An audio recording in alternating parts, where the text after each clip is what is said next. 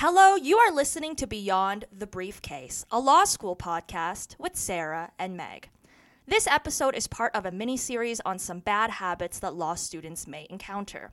If you're interested in learning more about procrastination and our experience with it, check out our previous episode. This week, we'll be exploring one of the bad habits that potentially plagues all students, imposter syndrome. We share with you our experiences as well as some tips and tricks to keep imposter syndrome at bay during law school. And so to start, it's important that we let you guys know what imposter syndrome actually is. And it's important to note that although we will be focusing on imposter syndrome in law school and how to combat it in law school, imposter syndrome can arise in many different environments. So of course, other academics environments, if you're doing graduate degrees or different things like that, but it can also arise in a professional setting, sometimes in extracurriculars or hobbies or things like that you're involved in. And hopefully the tricks that we're going to be giving you will help you combat imposter syndrome in those other settings as well. I feel like they are easily transferable. And so imposter syndrome in general is a condition of feeling anxious, of course, and you don't experience success internally, despite the fact that externally, or what other people would tell you, is that you are high performing objectively. But it's how we subjectively feel about our own accomplishments and about what we're actually doing. And often, the most common thing that you'll hear from people who are actually experiencing imposter syndrome is that they feel like they're a fraud. They feel like they're a phony. They feel like they don't deserve to be where they are. And so they're doubting their abilities and their qualities and their performance more generally. Of course, there's different signs of imposter syndrome. So if you identify any of these in yourself or in your friends, hopefully that kind of gives you an idea to try to implement what we'll be talking about today. But one big thing is you're going to be feeling unworthy of success. So even if you are achieving success objectively, let's say you're getting different awards, you're getting accolades, people are telling you how well you're doing, you don't feel like that's something that you deserve. You feel potentially that it was because of luck or reasons external to yourself. So it's not something that you actually achieved or you actually did. Combined to that, oftentimes you're going to start dismissing any positive feedback. You're going to over-prepare, feel doomed from the start that regardless of what you're going to be doing and despite all of the effort that you're putting in, you're not going to be able to achieve what you want. And another important thing is you're going to be afraid that other people are going to recognize that you shouldn't be there and that you're a fraud. So there's that fear that you're going to be outed in some way.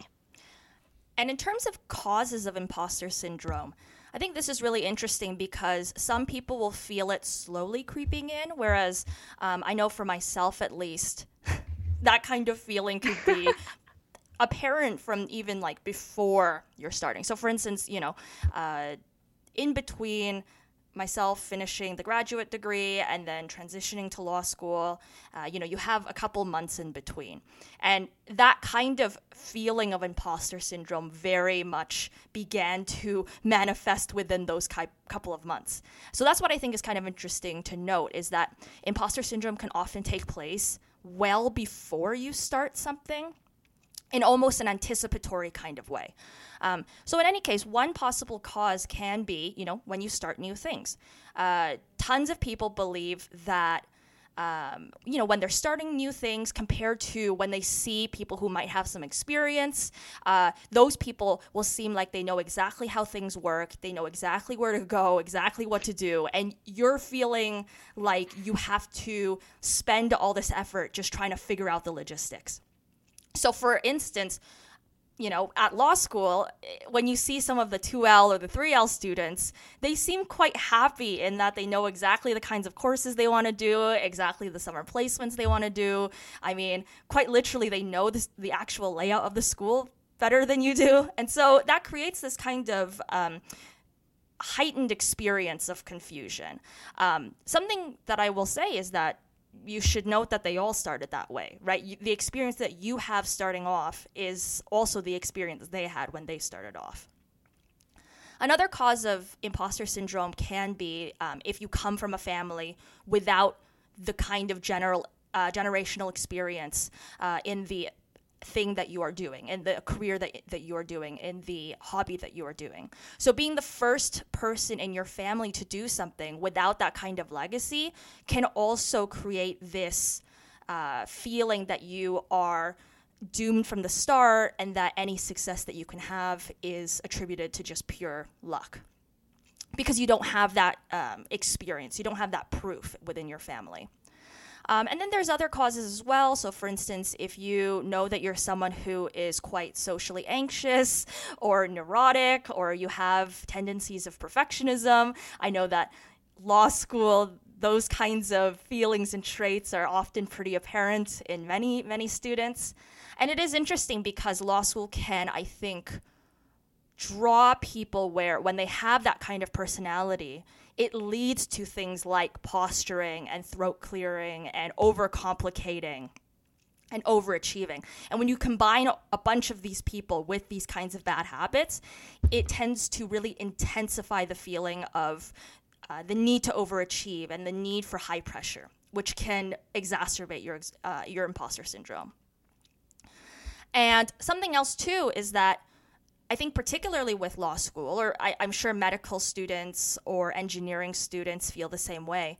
When you feel like your degree is relatively short and that you will, be in and out before you know it, this leads to the feeling that, at least for me, the fear that I'm just not going to have the time it takes to actually learn anything or do well at all.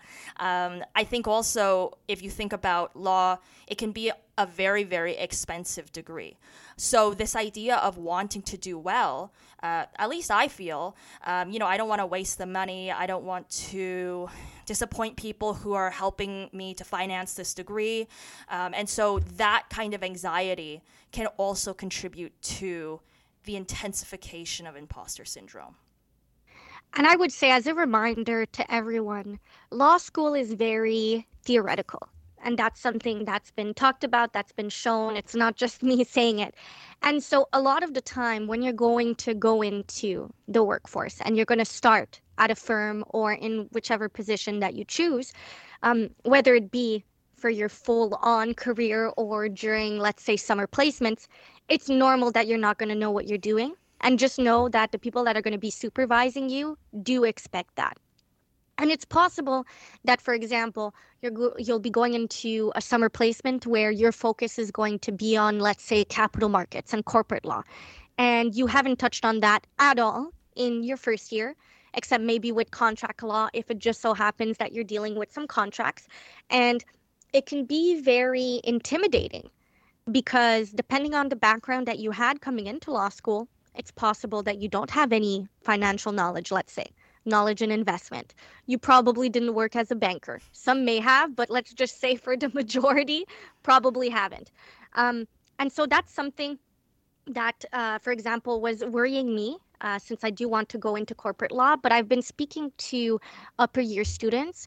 And one thing that I've noticed is not only one, they experienced and felt the same thing, but two, it's not going to affect your performance, your ability to get any of those jobs, and your ability to do well when you're actually working full time. Because everyone, with a few minor exceptions, is going to be starting at the same baseline as you without that knowledge, and you're going to be learning as you go. And that happens, I would say, for most areas of law. So just a little thing to try to remember when you're at that stage. Sarah, would you also say, particularly because you have a very good idea of the kind of law you want to go into, the kind of career you want to go into, but you also want to go into, I think, what a lot of people would consider to be quite a high stakes, intense area of law. And I would say that, for people who are interested in going to criminal law, maybe a similar kind of reasoning can be applied. Do you feel sometimes, too, that you get worried that if you make mistakes or if you're not really the right person, you would be affecting, I think, a lot of people, right? Like your kind of lack of a good performance would be affecting, a lot of people significantly in this high stakes profession. I, Oh, I for I sure. wonder if I'm articulating that correctly, right? Like I can imagine people who want to go into like criminal law or family law. They're thinking, if I don't really belong here, I'm gonna be really hurting people who are relying upon me. Yes, for sure. And I think unfortunately that's also kind of emphasized by some of the stories that we hear even from professors. Just an example, in my legal research and writing class, I know that there was a big kind of story that the professor told us about this one student who had used the legal research software to conduct research in a way that it cost, I think, $10,000 to $20,000 for one search for the firm. And of course, this is going to depend on the firm you're working at. So please, people, don't worry. A lot of firms, especially if you're going for a big firm, don't have that restriction. They're going to pay for full access. So this was a smaller firm. But I know that this was something that professors were emphasizing. And I feel like that just adds additional pressure because, to be quite honest, although we have a general kind of training for how to conduct proper research and the keywords and everything like that, it's not extensive. It's not exhaustive. And I feel like it would be easy for any of us to be in the situation of that student. So I think what's important is really just to keep the conversation open with the supervisors and the people that are there to support you. And although I feel like sometimes we're a bit reluctant to ask for help, I think it's important and I think that it's not going to minimize how capable you are or how qualified you are. In fact, I think for the most part, it looks a lot better to reach out when you need help than to kind of ignore it and to have something big happen. And so doing those checkups, especially at the beginning, I think is a way not only to prevent potentially some of these mistakes from happening, but also reassure yourself to know that you're doing it well and you're going in the right direction. And then eventually you can ease off that support and you won't need it as much. That sounds really good. And what are some other ways to combat this kind of imposter syndrome?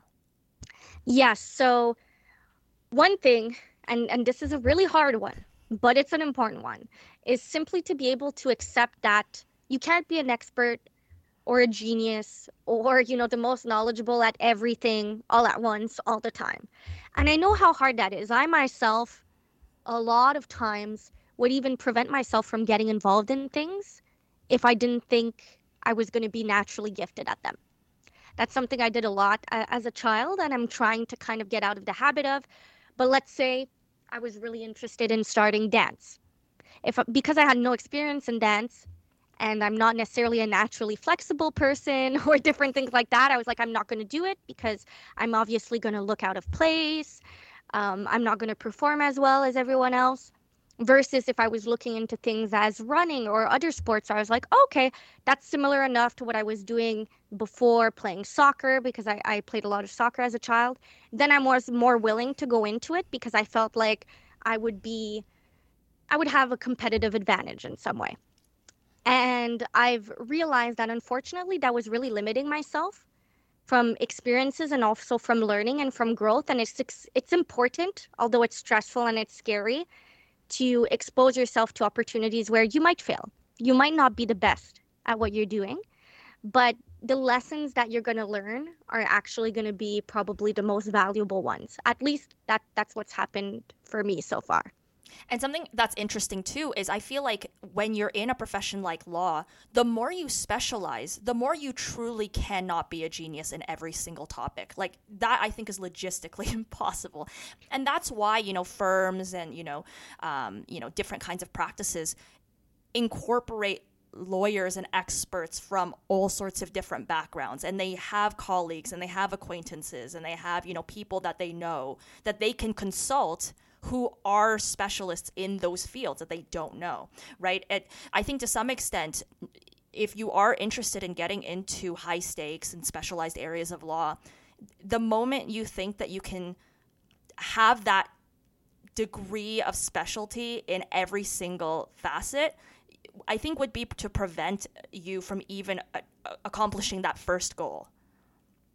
Oh, I agree. And it actually plays into, I feel like, the fact that the law community is very tight knit. And like we were talking about in our networking episode, it's important to at least remain in kind of relatively good terms with all of your classmates because you're probably going to be working with them in the future. And it kind of falls into that because as a lawyer, you're oftentimes going to encounter situations where people are reaching out and asking you for help, and you just can't because it's not your area of expertise, and you're going to have to refer them out, right?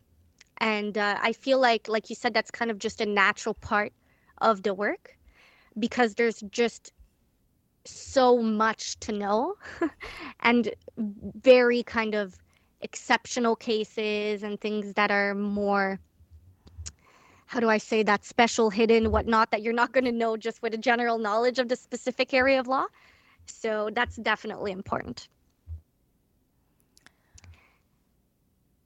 Other than that, I think what's really important to combat imposter syndrome, which we've touched on a little bit, is really to reach out to others. So, of course, it can be classmates, but also mentors, other individuals in the profession. Ask them to recall their own experience. Let's say now you're in 1L, you feel like an imposter. Ask them how it was in 1L. And I feel like it's better, granted, to potentially reach out to someone who recently graduated because that way they're going to have a better recollection of what actually happened in 1L, of both the positives and negatives, and not necessarily have this kind of rose colored memory of it. Um, I noticed that that helped me a lot, actually, when I started reaching out to recent graduates or even upper years. Sometimes I realized that I was even doing more than they said they were doing at this stage. And not that that's important. I don't care if I'm doing more or the same or anything like that. But oftentimes I feel like there's this idea or this feeling that you're not doing enough. And so that was really kind of an eye opener for me that, oh, okay, I am actually doing enough and maybe even more than they did. And I look up to them. They did exceptionally well in law school. So I shouldn't beat myself up and try to do more and more and more because that doesn't necessarily mean or equate to my success because obviously they succeeded and they didn't have to do all of that. And I think if you're having trouble finding mentors or finding folks who have recently graduated that you can talk to, I know that at the University of Toronto, they have a couple of peer mentorship programs through, involving current students, but then also involving recent graduates. So I would, if your school already has not advertise these, I would definitely consult your student services or like a registrar or some kind of dean in order to get these sources because I think at least in a Canadian setting, they're quite proactive about making these kinds of programs. So I would definitely check your emails or reach out if it's not apparent. Oh, no, I agree. I would say not only do they have the general kind of mentorship programs, but I've also noticed that almost every single club or extracurricular that you get involved in has their own specific mentorship program. And of course, the main goal is to help you navigate your responsibilities in that specific role.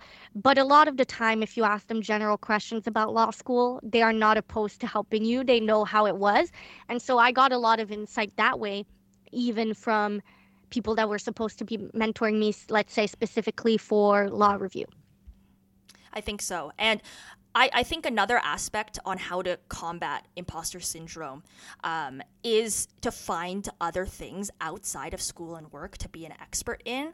I really think that, if you're in a degree like law or medicine, I highly recommend that you actively do things that are completely unrelated and try not to find some kind of connection or relation to your program or to your profession. So for instance, I have been working a lot on piano and I've been working a lot on developing recipes and learning to swim and doing different kinds of exercise.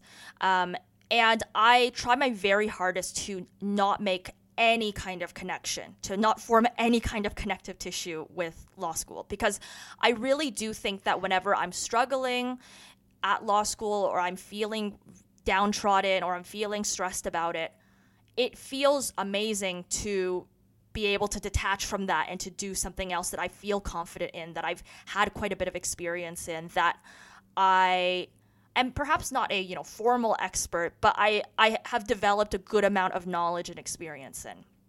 And something else that I want to speak about that I have been thinking a lot about when it comes to imposter syndrome is this idea that this idea of being a virtuoso or being a genius. And I think that it's important for listeners to bear in mind that that's actually a very recent phenomenon, right? It's only taken place in maybe the last 100 years or so, which, might seem to be a long time, but I think in the grand scheme of history is fairly recent.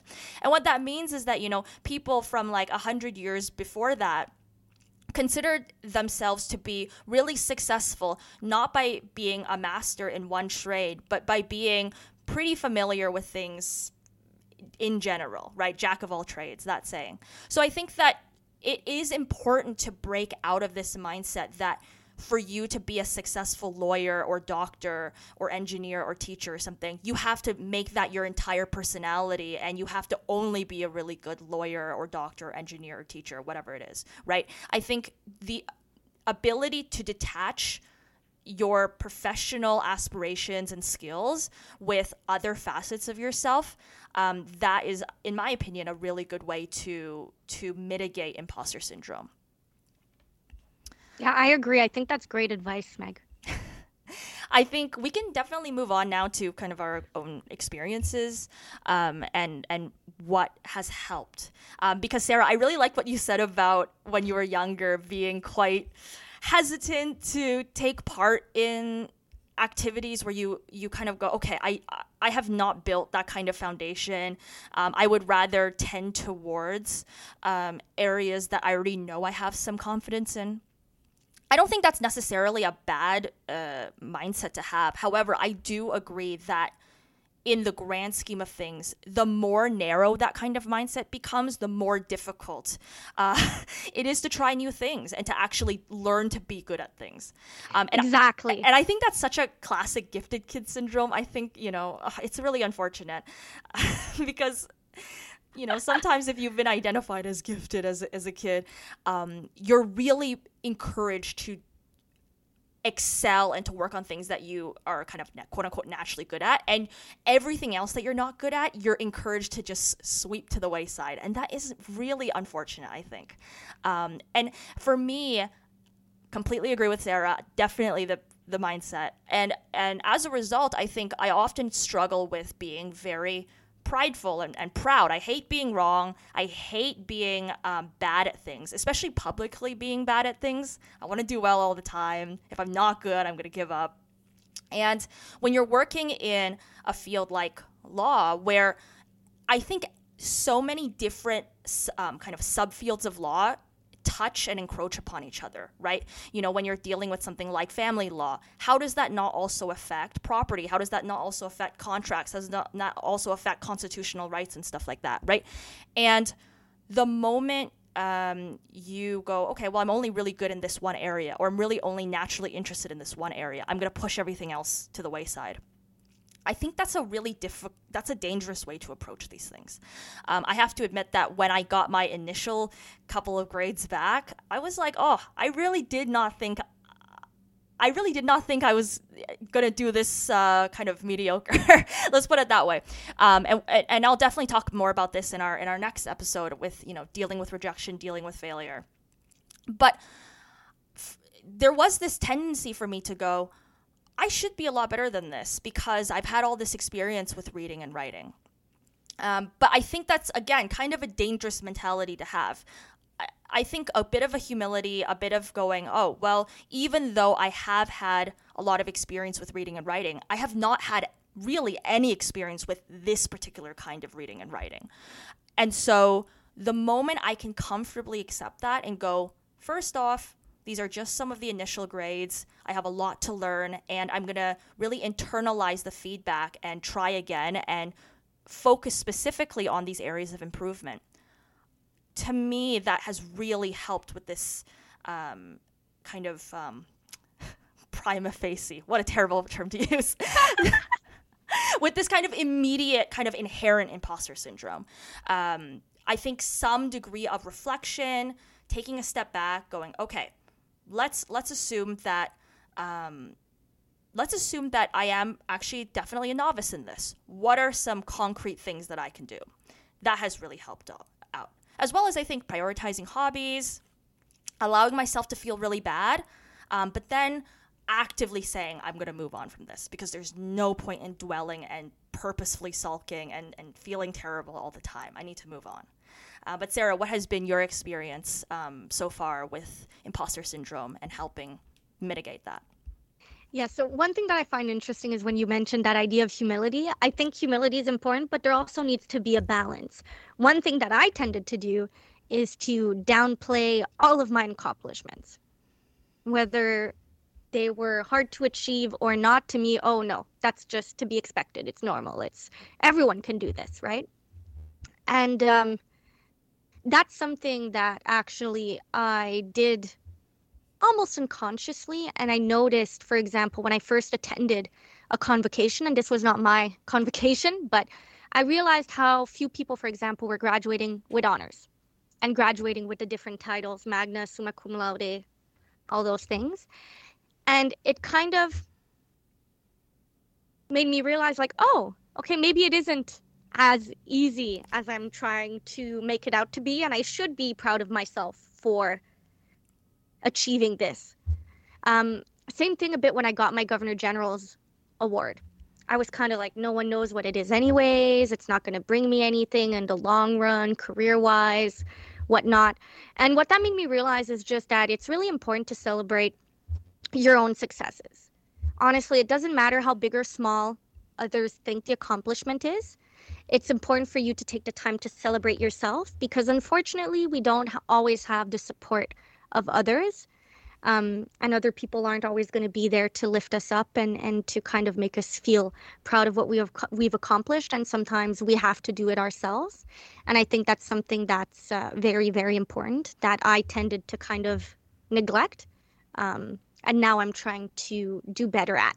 Sometimes it's hard too if you're from families where you don't have that kind of direct legacy. If they don't understand what that scholarship is, they don't understand what that degree means, they don't understand what that title means, they don't understand what so on and so forth. Sometimes it almost feels, I think, that the kind of support from your family and friends who don't have that direct experience can feel a little disingenuous or a little lackluster. Yes.